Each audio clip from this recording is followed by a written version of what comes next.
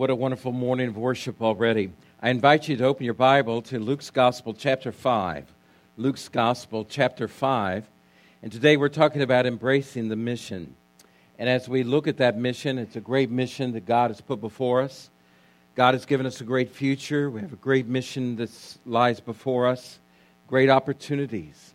And I want us to look together at a passage of Scripture found in Luke's Gospel, chapter 5.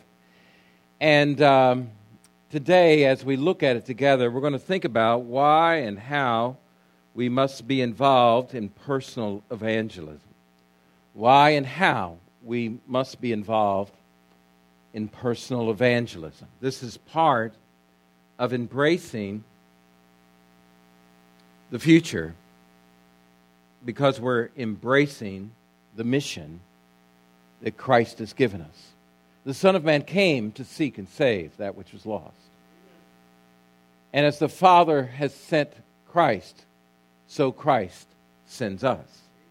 He said, as the Father has sent me, so I'm sending you.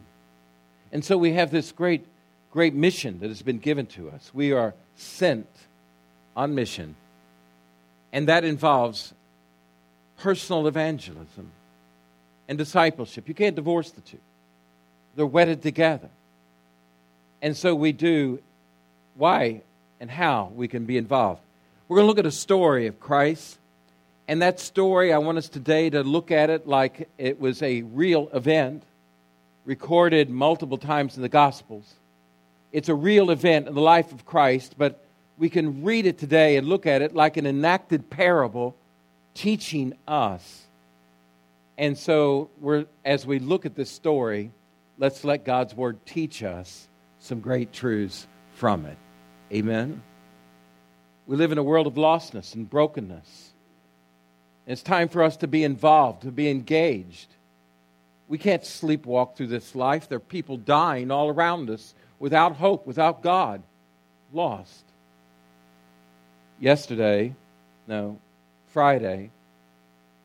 I did a funeral for a man that was very involved in our church for a long time. They've been away from our church for several years now, but his name is Steve Saplin. You'll remember him. Steve is only 56 years old. He passed away suddenly. He had a rare blood disorder that caused a problem with his blood and his arteries, and his health has been deteriorating, but he was still working. But very suddenly, on the way home from work, he had an artery rupture in his neck, and they could not save him, and he died within a few minutes. And so the funeral was on Friday. When I was talking with the family about Steve, if you knew Steve, he was exuberant, outgoing, 3 boys, you remember them, and Lisa, his wife. And he was very involved in people's lives and caring for people and loving people. And they were talking about different stories about things they'd done. And they said just 4 months ago, Steve was walking. They now live in Florida. And he was walking along the beach in Florida. They live near Cocoa Beach in that area. And he said as he was walking along the beach, he saw a woman struggling out in the ocean. And then he heard her cry. And there was no one else around. And Steve, with this blood disorder, his lung capacity is only about 40%. He swam to where she was at. And he pulled her back to shore safely. And her life was saved. And when they asked him, why did you do this? You could have died yourself. He said, well, I heard her cry. And I just had to do something. And I knew I had to get involved. That was the kind of man that he was. But think about our own lives spiritually, about our involvement with people that don't know Christ. They're literally dying without Him. And what is our involvement? Look with me to this story and let it speak to our hearts today.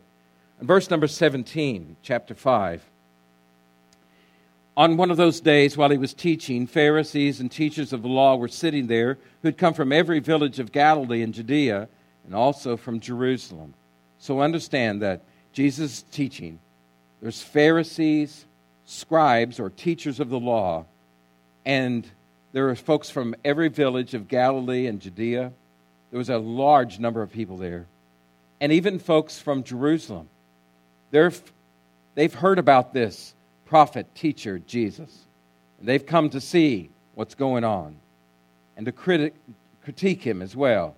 Notice in the next verse it says, "And the Lord's power to heal was in him. And just then some men came carrying a stretcher, on a stretcher, a man who was paralyzed. And they tried to bring him in and set him down before him. Since they could not find a way to bring him in because of the crowd, they went up on the roof, lowered him on the stretcher through the roof tiles into the middle of the crowd before Jesus." Verse 20. "And seeing their faith, he said, 'Friend, your sins are forgiven you.' And then the scribes and the Pharisees began to reason, 'Who is this man that speaks blasphemies? Who can forgive sins but God alone?' But perceiving their thoughts, Jesus replied to them, 'Why are you reasoning this in your hearts? Which is easier to say, your sins are forgiven you, or to say, get up and walk? But so that you may know that the Son of Man has authority on earth to forgive sins,' he told the paralyzed man, 'I tell you, get up, pick up your stretcher, and go home.' And immediately he got up before them, picked up what he had been lying on, and went home." How? Glorifying God. And then everyone was astounded, and they were giving glory to God, and they were filled with awe and said, "We have seen incredible things today." Amen. As we look at this story, first of all, I want us to notice this man that was paralyzed, and the critical condition of this injured and paralyzed man. And indeed, it was a critical condition. He was paralyzed. He was helpless. He could not get to Christ on his own. And so he's really a picture of all of us, isn't he? He is a man that has been affected by sin. The very first thing Jesus says to this man when he lays eyes on him, seeing the faith of those men that brought him and this man that was before Christ, he said, "Friend, your sins are forgiven you." You see, the greatest need of any man or woman or boy or girl is to find forgiveness in Jesus Christ. Our critical condition is that we are all sinful. We have all sinned and come short of God's glory. So he was first of all a sinful man. And so you can fill that in. Romans chapter 3 says, notice with me, as it's written, there's no one righteous, not even one. I want you to mark with me as we look at this. You can do this in your Bible or just note it as we read it. Every time it says, no one, not even one, no one. Notice verse 10. There's no one righteous, not even one. Verse 11. There's no one who understands. There's no one who seeks God. Look at verse 12. All have turned away. All alike have become useless. There's no one who does what is good, not even one. You see, we've all sinned. Verse 23. For all have sinned and fall short of the glory of God. This is Paul's argument, helping us to understand that every one of us have sinned and fallen short of us. All of us are sinners. He's saying there's none of us that is righteous.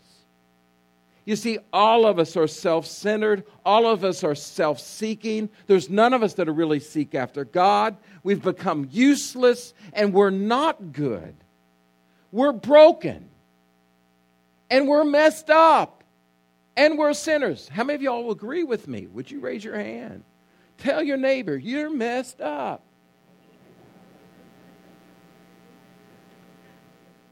You are. No, I'm not. Yes, you doubly are.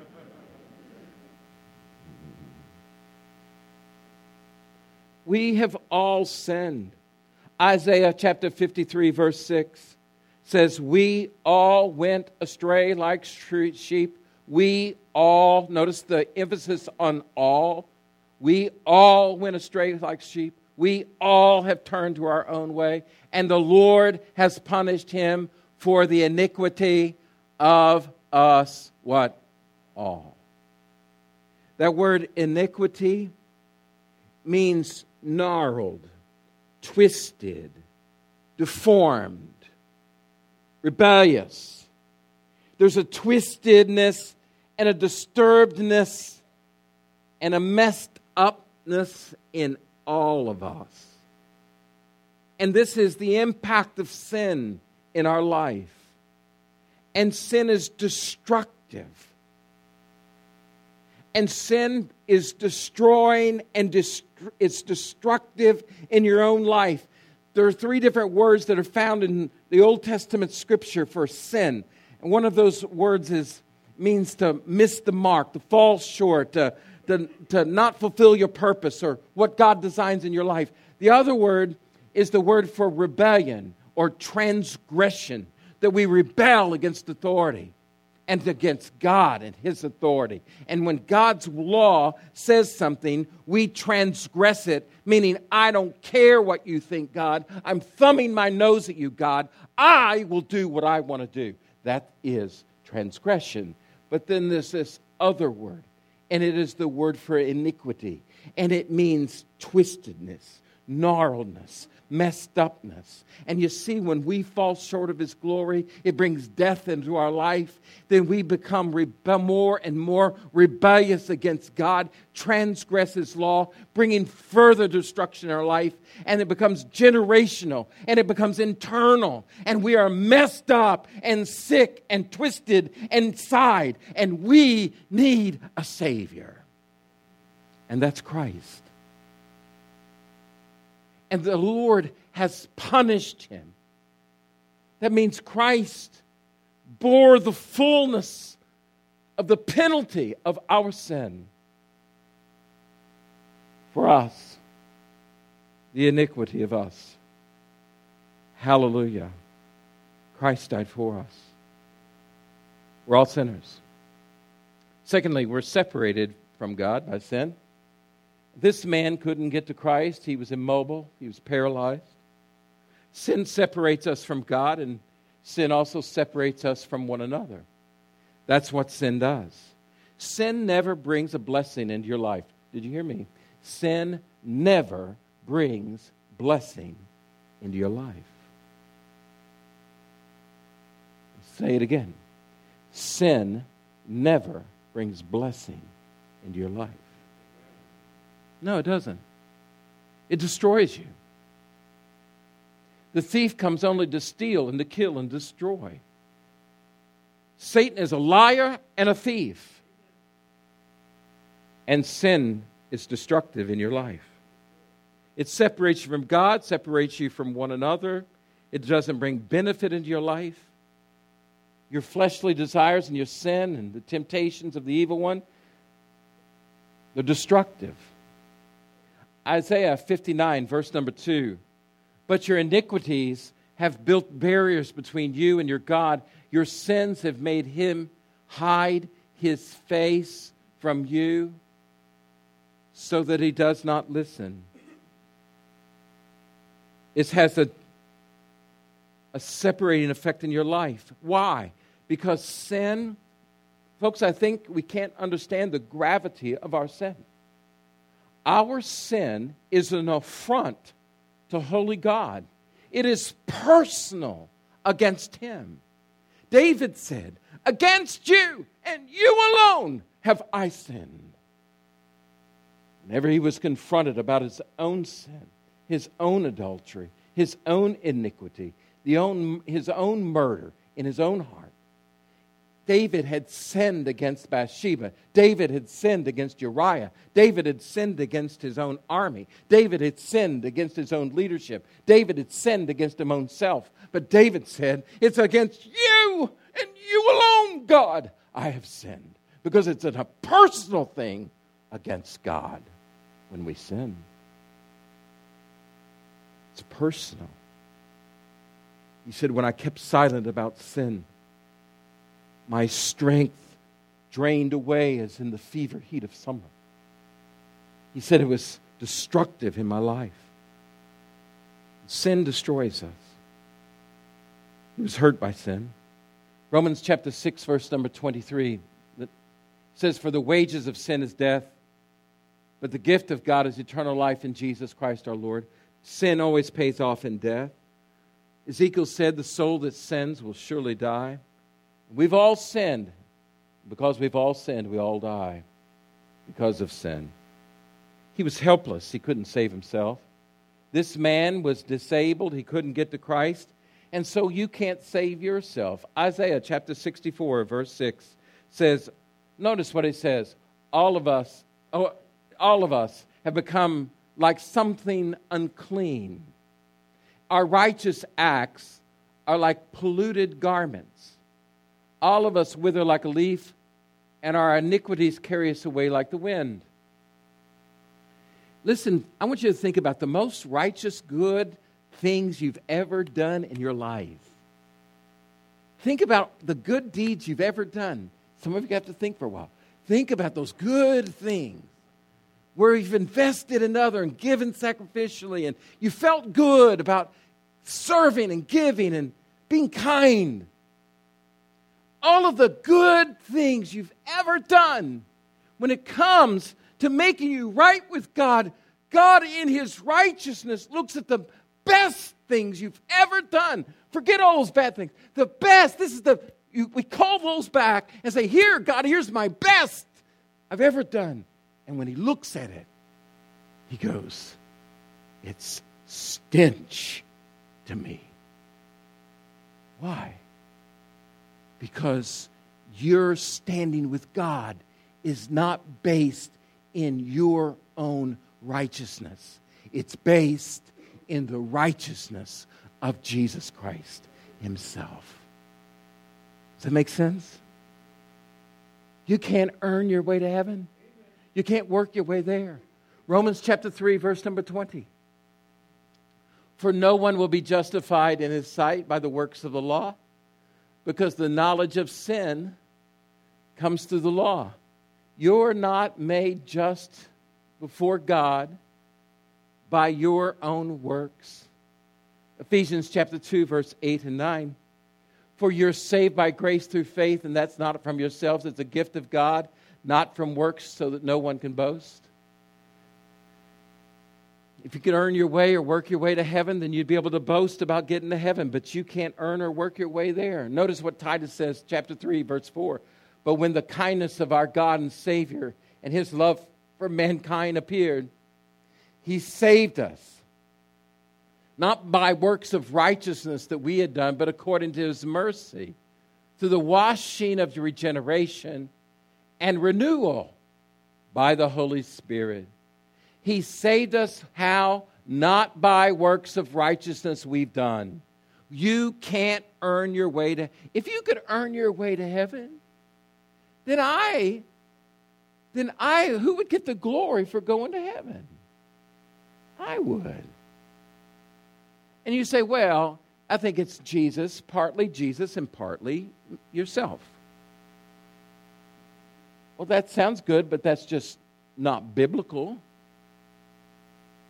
The truth of the matter is, if it was dependent on you, then when you get to heaven, you could look around and say, whew, I did pretty good. I made it. I worked my way in there. Too bad some of those other suckers didn't work as good as I did. Right? But if I had nothing in my hand I bring, but simply to the cross I cling. I have nothing but Jesus. And when I am saved, all the glory goes to Jesus who saved me. Amen? This man was helpless. And so are all of us without Christ. So they bring this man to Christ, this helpless, hurt, injured, sinful man, representing really all of us. Next, I want us to look at the guys who brought him and how they brought him and maybe why they brought him and in this great story. And notice the compassionate concern of these men. First of all, they got involved because they really cared about him. Can I say this? You probably won't get involved in personal evangelism and sharing the gospel and loving people to Jesus if you don't care about them. They cared. They got involved. You don't get involved with people if you don't care about them. You remember Jesus had this encounter with a man. He was a lawyer and expert in the law. He asked Jesus, what must a man do to inherit eternal life? You remember the story. And Jesus says, what does the law say? How does it read to you? He said to love the Lord your God with all your heart, with all your soul, with all your mind, with all your strength. And the second is like it, love your neighbor as yourself. He said, you've answered right. Do this and you shall live. And the man, wishing to justify himself, said, and who is my neighbor? And Jesus tells the story. You know the story, don't you? He tells the story. He said, was there a certain man went down from Jerusalem to Jericho, and he fell among thieves. And they beat him and stole from him and left him for dead. And along came a certain what? Priest. And he saw him, and he did what? Moved over to the other side, further away from the man, and kept on going. And after that, a certain Levite came along. And this Levite helped lead the worship and was a part, along with the priests. These were the priests and Levites. They led Israel in worship. And so the Levite comes along, and he sees the man suffering, but he moves away on the other side. But here's the point of the story. A certain Samaritan, the Jews hated Samaritans, and a certain Samaritan came along, and he saw him, and he what? The Bible says, felt compassion for him. He felt something, and he went to him, and he bandaged him, and he poured oil on him, and he put him on his own beast, and he took him to the inn. He cared for him, and he told the innkeeper, care for this man, and if there's any charges, then bill it to me, and I'll take care of it. He says, which one do you think proved to be a neighbor? And he said, I suppose the one that shows mercy.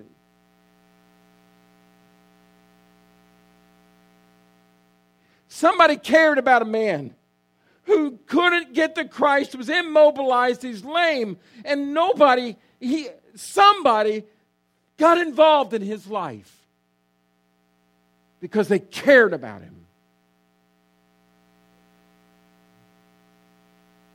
They cared about him. Do you care? Secondly, they not only cared about him, but I think somebody personally witnessed to them. How did these guys decide to take their friend to Jesus? Now they heard that Jesus was in town. They heard that this great prophet, preacher, miracle worker was there. Somebody had witnessed to them. Somebody had told them a testimony. Somebody had told them testimonies about how Christ had changed their life. And so they believed those testimonies. Somebody had personally witnessed to the friends and to the man on the pallet. Because when they arrive, Jesus sees faith in their eyes, in their hearts, in their actions. The scripture says, seeing their faith. Where's faith comes from? Faith comes from hearing, and hearing by the word of Christ. They had heard testimony of how Jesus could change a life. God's called us to be witnesses in this broken world about what Jesus has done in our life. Listen to what it says in Scripture, 2 Corinthians. Paul says, chapter 5, verse 11, therefore, because we know the fear of the Lord, we seek to persuade people, we're completely open before God. And I hope we're completely open to your conscience as well, your consciences as well. Therefore, we are ambassadors for Christ, certain God's appealing through us. We plead on Christ's behalf. Be reconciled to God. They personally are witnessing. They're pleading. They're urging. Let me ask you a question. When's the last time you shared your faith with somebody else? Can you remember?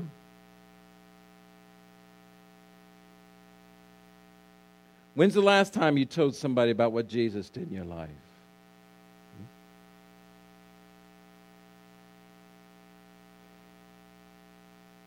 One of the things I pray for every week is that God would open doors for me to share my faith with somebody. And when I pray that every day, it's amazing how often God opens doors for me to share my faith with others. Just a few days ago, I was in a restaurant. And as a woman came, and she was waiting on me, and it was early in the morning. And I was reading my Bible.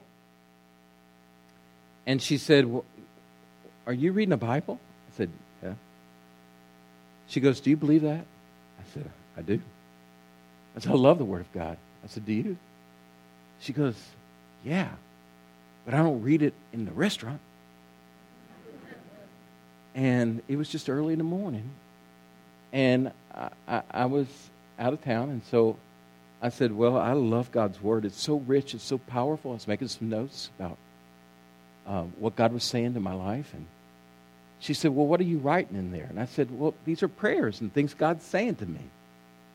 And she said, can I talk to you more about this? I said, yeah.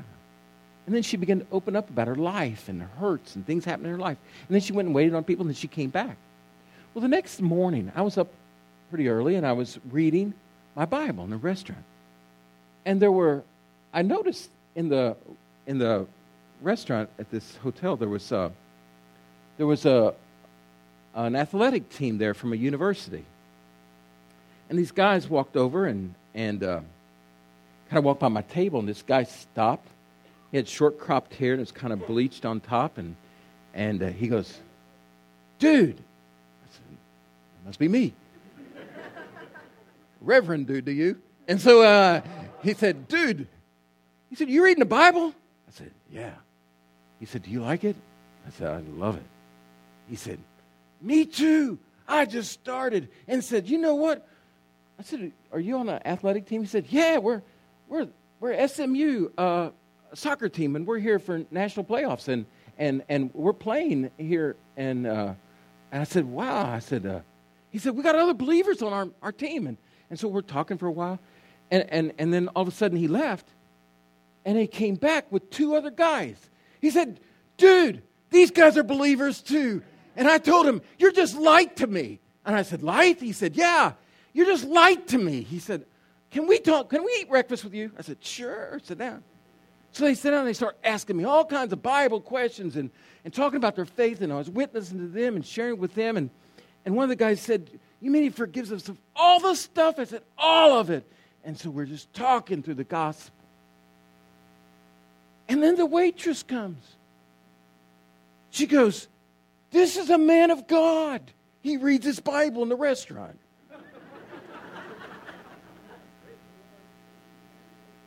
And she said, are you a preacher? I said, yes, I'm a pastor.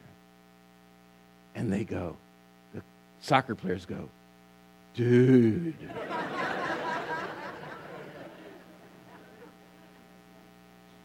We had church. The waitress sat down. And for a half an hour, we had church. They're all around us, folks. They're all around us. And all of us have a message and a testimony to share. Amen. They personally witnessed. See, they fervently prayed. I believe this with all of my heart. I think while they're carrying that mattress, that guy, their friend, I think where they're carrying him, I think those boys are saying, God, you've done this. God, you've healed other people. God, we've heard about it. God, we believe that Jesus is son. God, we're taking our friend. Oh, God, heal our friend. Why in the world wouldn't they be praying while they're carrying him? Romans chapter 9, verse 1 says, I speak the truth in Christ. I'm not lying. My conscience is testifying to me with the Holy Spirit. I have intense sorrow and continual anguish in my heart. For I could almost wish to be cursed and cut off from the Messiah for the benefit of my brothers, my own flesh and blood. Romans chapter 10, verse 1, listen to the heart of Paul. Brothers, my heart's desire and prayer to God concerning them is for their salvation. When's the last time that you were in anguish over somebody that was lost and doesn't know Christ? This morning early in my study, I was putting down names of people I care about that are lost without Christ and praying that God would save them. Will you pray? Will our church pray and witness and believe God and get involved? And they boldly acted. They got there to town and they said, where's Jesus? They say he's in that house and the place is full. You can't get in. And they said, oh yeah? What'd they do? They carried him up the stairs along the outside of the building, got up on top of the roof, and that tiled mud tile roof, and they dug through the mud and they pulled up the tiles. And can you imagine the guys having church and all the theologians from Jerusalem there and the critics and the scribes and the Pharisees, and they look up and they see four faces looking down, and here comes dust and stuff, and my soul, who are these guys? And they lower their friend in front of him, and his life was never the same. When's the last time you did something bold? Share the gospel of Jesus. Help people know him. 4 or 5 things happened as a result of this. When Jesus says, friend, your sins are forgiven you, immediately the critics, and by the way, there's always critics when God's at work. And often they pretend to be religious, but they don't love Jesus. They love their laws, they love tradition, but they don't love Jesus. And you know what? He said, friend, your sins are forgiven you. And the critics immediately begin to say, did you hear that? That's blasphemy. Who can forgive sins but God alone? And Jesus, perceiving what they said, let me ask you boys a question. Which is easier? To forgive sins or to say, pick up this pallet and walk? Well, the truth of the matter is, only God could do either one. But he said, in order that you may know that the Son of Man has authority on earth to forgive sins. Son, pick up your pallet and go on home. And immediately he stood up, grabbed his pallet, and went out glorifying God. Wow. And the rest of the people had church right there. The consequences in the community. Number 1, sins are forgiven. Number 2, we're going to have to hurry. Lives are transformed. Number 3, unbelievers are confronted with a changed life. Number 4, Christ is exalted for who he is. Authority to forgive sin. And God is praised. If you're in a church where people are being saved and baptized and their lives are being changed, the church becomes infused with joy and praise to Almighty God. Amen? Our takeaways today. Let's say them together out loud. Number 1, say them with me. Number 2. Number 3. Number 4. Number 5.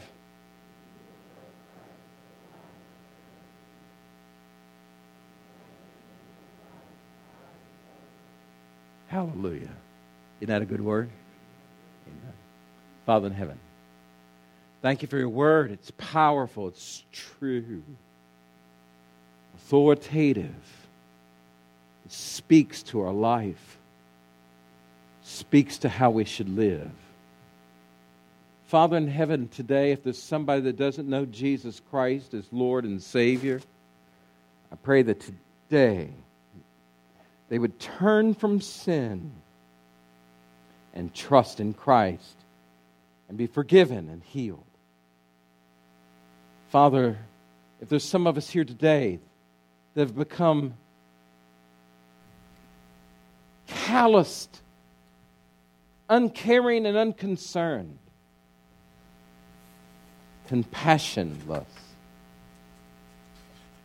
that somehow we've become cynical and unengaged in gospel conversation.